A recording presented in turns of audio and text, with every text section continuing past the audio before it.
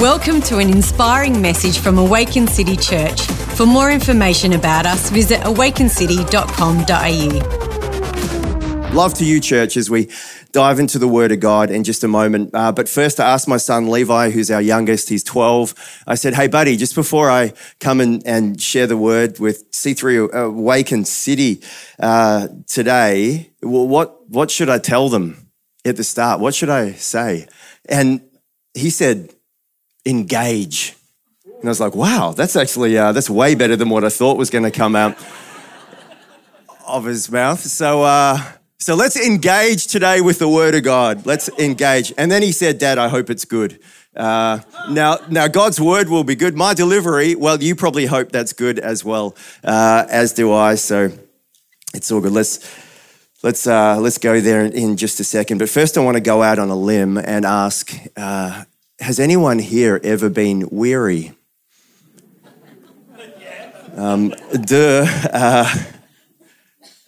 Weary or emotionally fatigued? Has anyone here ever lost heart, been discouraged? And I think if you have a heartbeat, you're probably answering yes to both of those. My hand is up. I was in NZ recently. I'm a Kiwi originally, and I think I'm in good company here, right? There's a few Kiwis in the house. And so we're over there with our fam. And so our kids are 12, 14, 16. And we were whitewater rafting on the Tongariro River. And that was a beautiful, glorious family moment. That's wonderful. And in life, we have those wonderful moments. But when we're feeling weary and when we're losing heart, that's not so wonderful. It's a bit harder to rejoice in those moments, and real life has both, doesn't it? Both extremes, real life, and I'm sure we've all had plenty. And Ecclesiastes reminds us that there is a time to weep and there's a time to laugh. There's a time to mourn, a time to dance.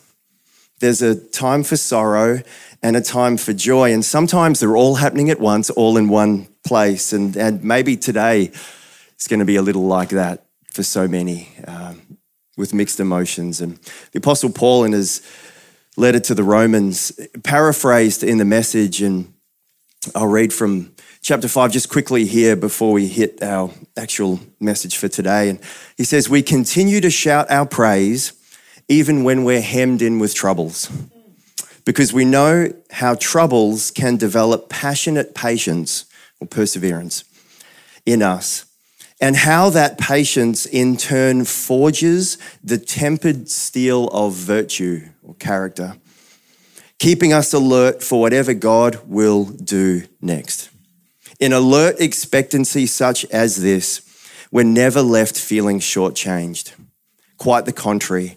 We can't round up enough containers to hold everything God generously pours into our lives through the Holy Spirit. And so, Lord, we open our hearts to you here today. We thank you that together we've just been able to worship, to honor you already in this service. And as we come to your word today, we open our hearts and we pray, Lord, that by your grace, you would pour into us again through your Holy Spirit. Lord, that whether someone is here today and they are passionate on the mountaintop, or whether they're feeling weary and discouraged and have lost heart, we thank you, Lord, that you have a specific word for each and every person, that there is strength and enabling for all as we open and receive. And so, God, do your greatest and most glorious work in our lives, that Jesus Christ would be exalted. In your name, amen. Amen. Well, Hebrews 12, 1-3. We're going to be diving in here and relentlessly bouncing around these three verses this morning. So Hebrews 12, 1-3, if you have a good old paper Bible, you can go ahead, open it up on your phone. I think it's going to come up on the screen as well. And here we go. So therefore, And whenever you see a therefore in scripture, you have to ask what it's there for. And so it refers to something previous. And so this refers to the 11 chapters that we have coming before Hebrews chapter 12. This doesn't just sit in isolation. It's not just dangling out there, but it makes sense in the context of what we see, this incredible letter and the therefore, and then just we see this glorious chapter 11 that will frame what we're about to read next. Therefore, since we are surrounded by such a great cloud of witnesses, and this refers back to chapter 11, we see these men and women of faith who gave it their best shot while there was breath in their lungs, who took a hold of the call of God and the strength of God and gave it a red hot go. And they now form this cloud of witnesses, as it were, cheering us on. Well, this is our time. This is our time to take a hold of the grace of God and his call and his strength. So therefore, since we are surrounded by such a great cloud of witnesses, let us throw off everything that hinders and the sin that so easily entangles. And let us run or progress. Let us run with perseverance, with patient enduring, the race marked out for us. Fixing our eyes or our attention, fixing our eyes on Jesus, the pioneer and perfecter of faith, who for the joy set before him, he endured the cross, scorning its shame, and sat down at the right hand of the throne of God. Consider him. Think about him in detail.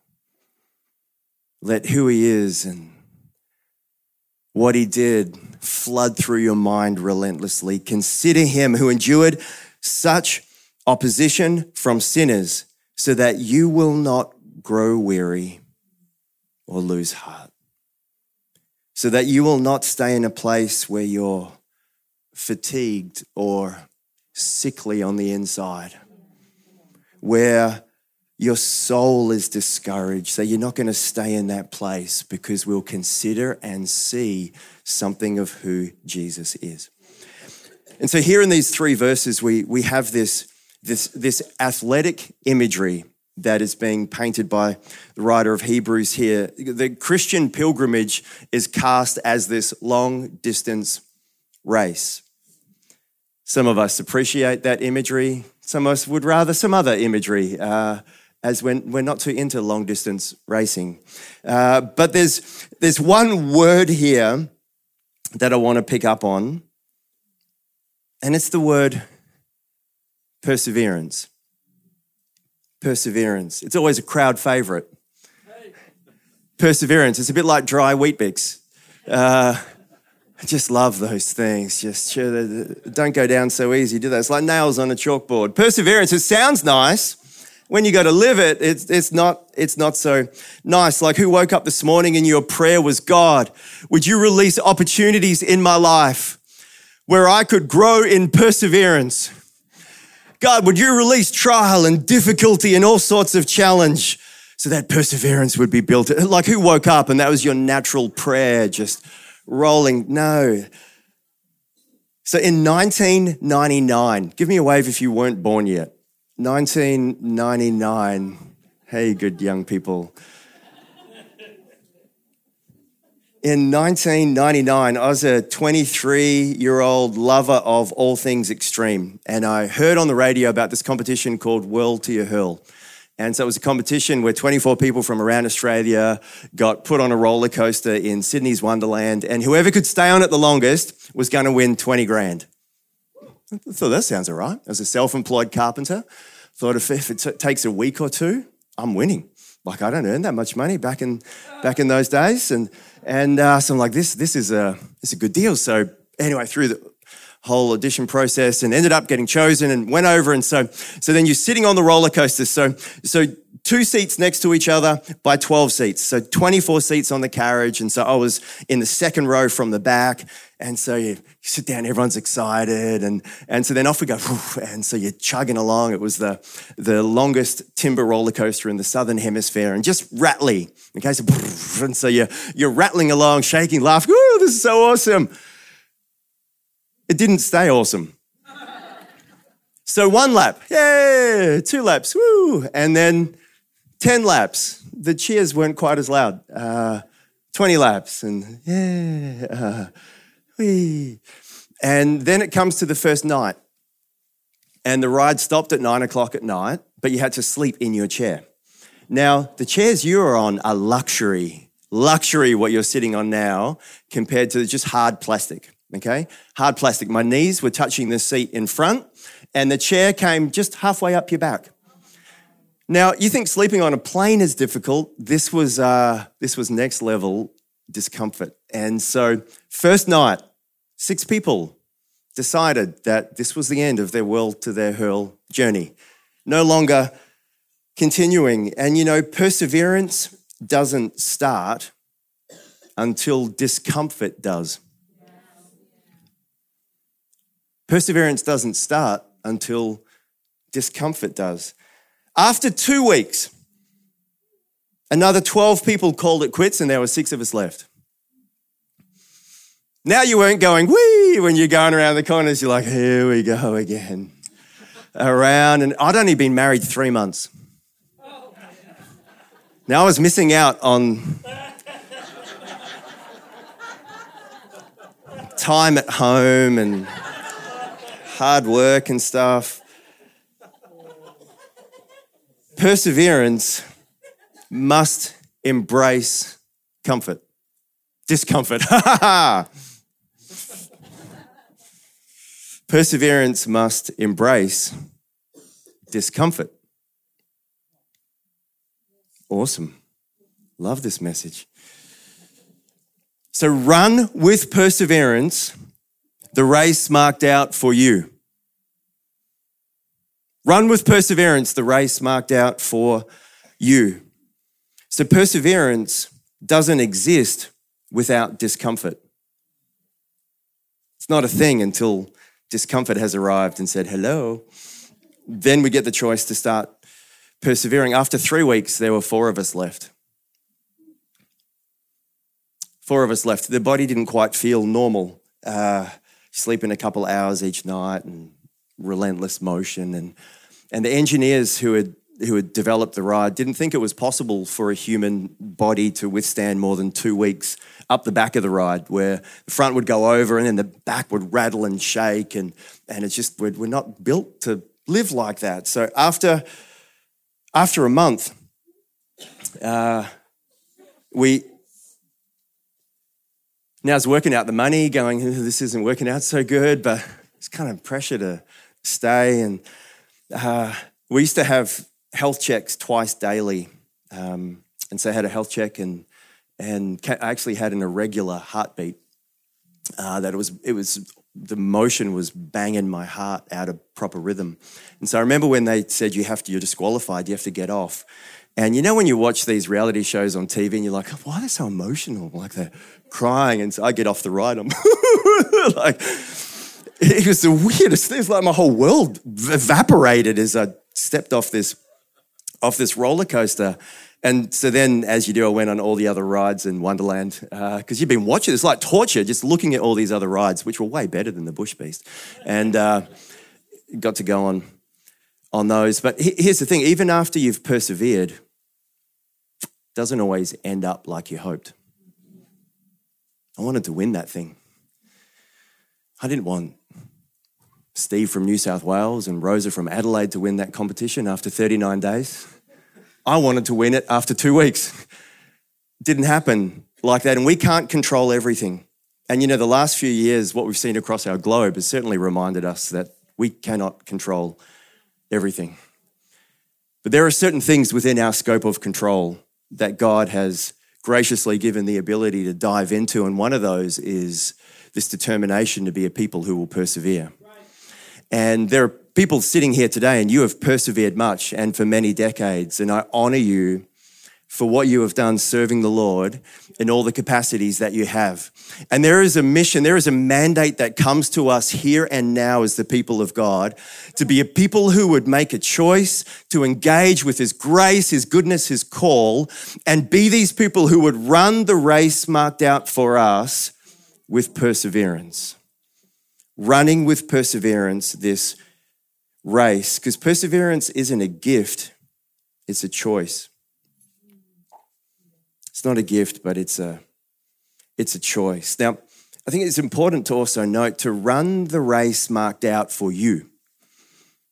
Run your race. Your race. Not the person sitting next to you. Not me, not you. Run your race. Your race. Don't run Gary's race. You cannot have hair as cool. Where is Gary? Just shake that thing again. That was... Oh, nice. It's beautiful. Don't run Kane Hayes' race. It will probably kill you. You may not be called to be one of the fittest people in the galaxy. Run your race. God loves you, which is why He made you. To be you and gloriously every day shape more and more into the image of Christ you. Not hanging our dysfunction as a banner and being stuck in a prison where we've kind of taken a hold of some disposition and said, this is me and I'm stuck here. But to allow Christ into the middle of everything, the beauty and the mess, to continually take us on this glorious redemption journey where we are formed and transformed into the image of Christ more and more. But that we're alive running our race, your race. And so whether your race is building or baking, managing or making, giving or leading, encouraging or reading, reaping or seeding. Whether your race looks more like coaching or caring, giving or cut hairing. And I know that should be hair cutting, but it didn't rhyme. Whether your race is more like adding or aligning, saving or signing, thinking or throwing, speaking or sowing, marching or mowing. Run your race. Run your race, whether it's fashioning or financing, counseling or compliancing. Whether it's teaching or timing, rhythm or rhyming, run your race and allow God to fan into flame the gifts that He has put inside of you that this world needs. See the glory of God alive in you and I. And so let us run with perseverance the race marked out for us. Run your race. Run your race. And so we have to be freed from comparisons. Freed from comparisons. And this is not easy, but let us throw off everything that hinders and the sin that so easily entangles. Let us throw off everything that hinders. Let us throw off the comparison that hinders, where we belittle what God's put in us because we think it should look more like them. Let us throw off that comparison that hinders. Now a picture, if you want to throw, then you got to put some pressure and some energy into that. Not let's play around with the comparison that hinders. Let's massage it. Let's knead it, put it in the oven and bake it, and then eat the comparison that hinders. But throw that thing. Get rid of that comparison so you can run your race and be joyfully alive in what God has called you to do. Throw that thing. Throw that thing. I feel like I need to throw it, but that won't be good. You just gotta throw that thing. So if comparison is like stifling some of the grace of God that's in you, throw that thing. Get rid of that ugly work of the enemy that comes at all of us In our social media driven world, it is so easy where God's doing something great in us, but we see what looks like, oh, this is amazing over it, and then we feel bad about what's going on. Got to embrace the goodness and grace of God in our world so we can run our race. So run your race with perseverance. Now what's so critical about perseverance is we have to ask ourselves why. Why would I actually want to persevere right now?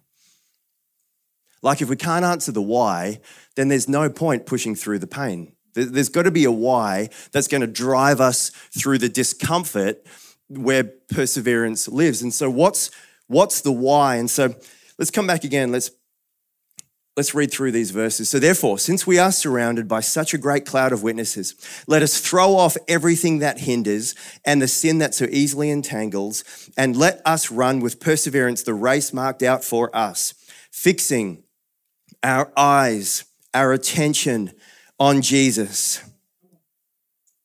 This is where we're going to find some fuel for our race, fixing our eyes on Jesus, the pioneer, the author and the perfecter of faith. For the joy set before him, he endured the cross, scorning its shame, and sat down at the right hand of the throne of God. Consider him, think deeply about him, who endured such opposition from sinners, such sinful opposition, so that you will not grow weary and lose heart. We have to answer the why. And so why would we push through the discomfort and keep going? Why would there be a sense of perseverance that we would live with? Because Jesus is worthy.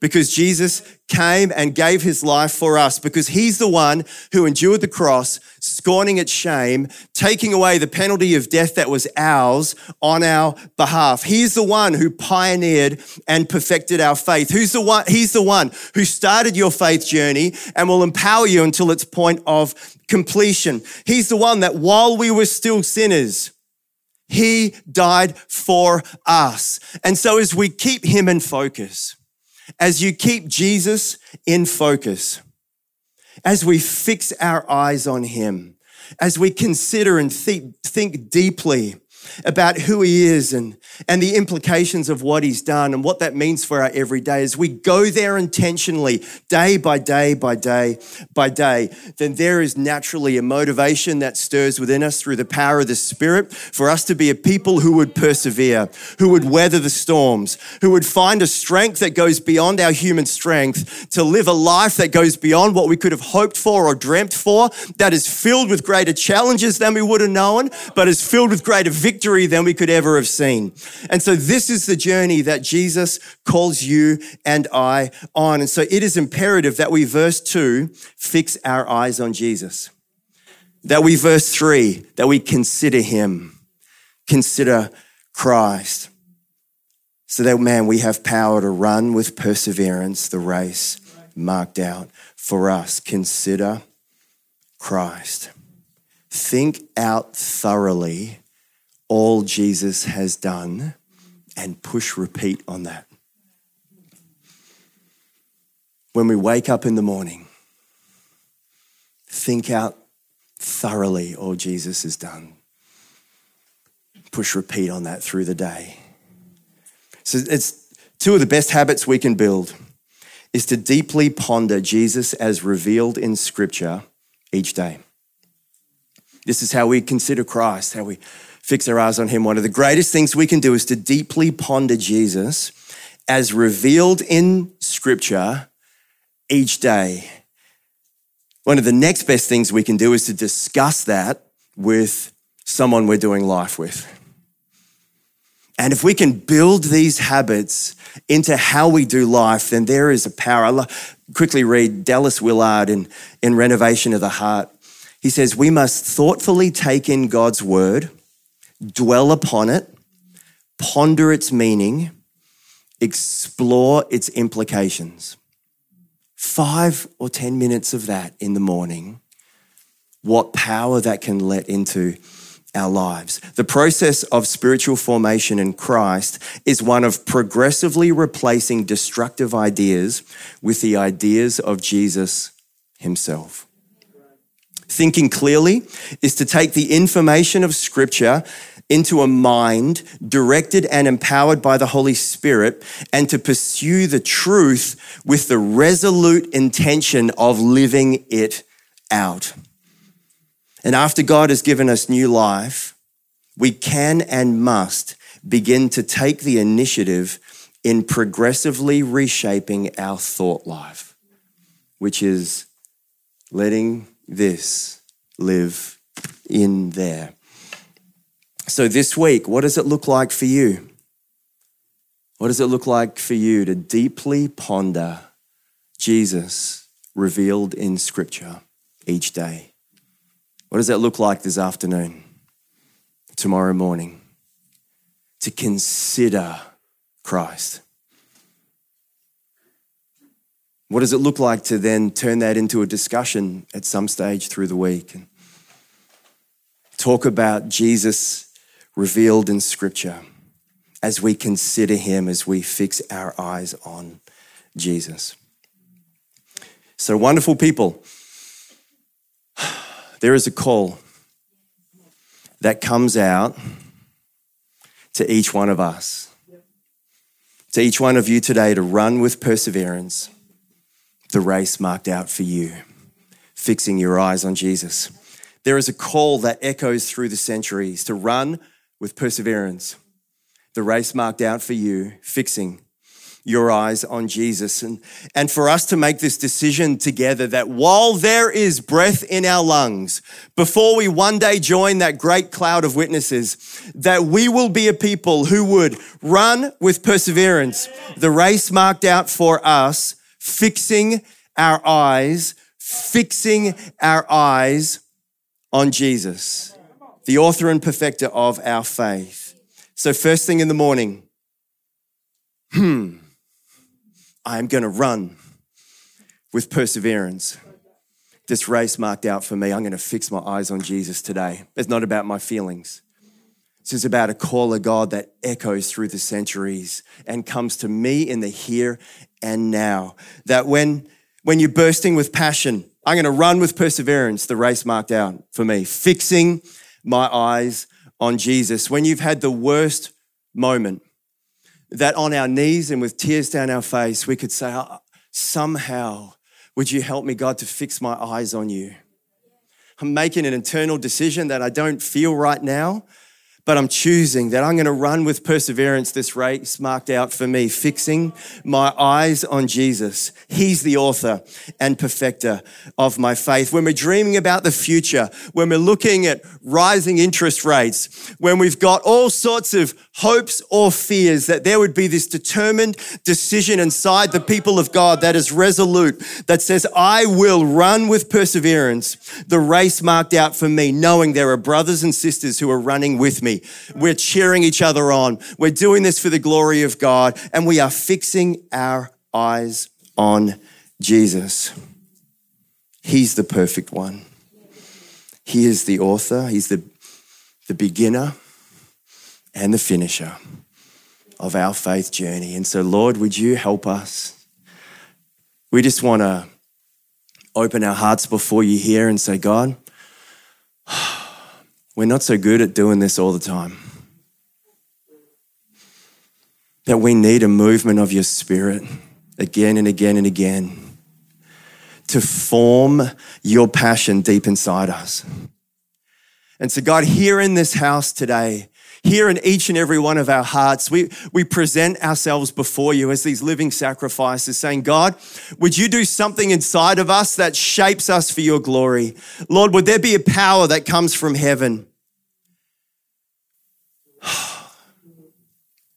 God, that forms us into that person that we know you've called us to be, but we can be pretty good at not being that person sometimes. And so we're not going to hide. We're not going to pretend. We're going to come real before you, coming as our real selves and say, God, help me. God, I believe, but help my unbelief. God, I'm persevering, but I'm taking a few too many seats on the bench. And so I invite you into the middle of that space, the middle of that tension, that wrestle, And God, I believe that you are doing miracles in me for your glory. And I'm making a resolute decision again today that I'm going to run with perseverance the race that you have marked out for me. And my eyes, my attention, my focus will be fixed on Jesus. My Jesus, our Jesus, we honor you in your name. Amen. Thanks for listening to this message. We hope it has blessed you. If you would like to find out more about Awaken City Church, visit awakencity.com.au.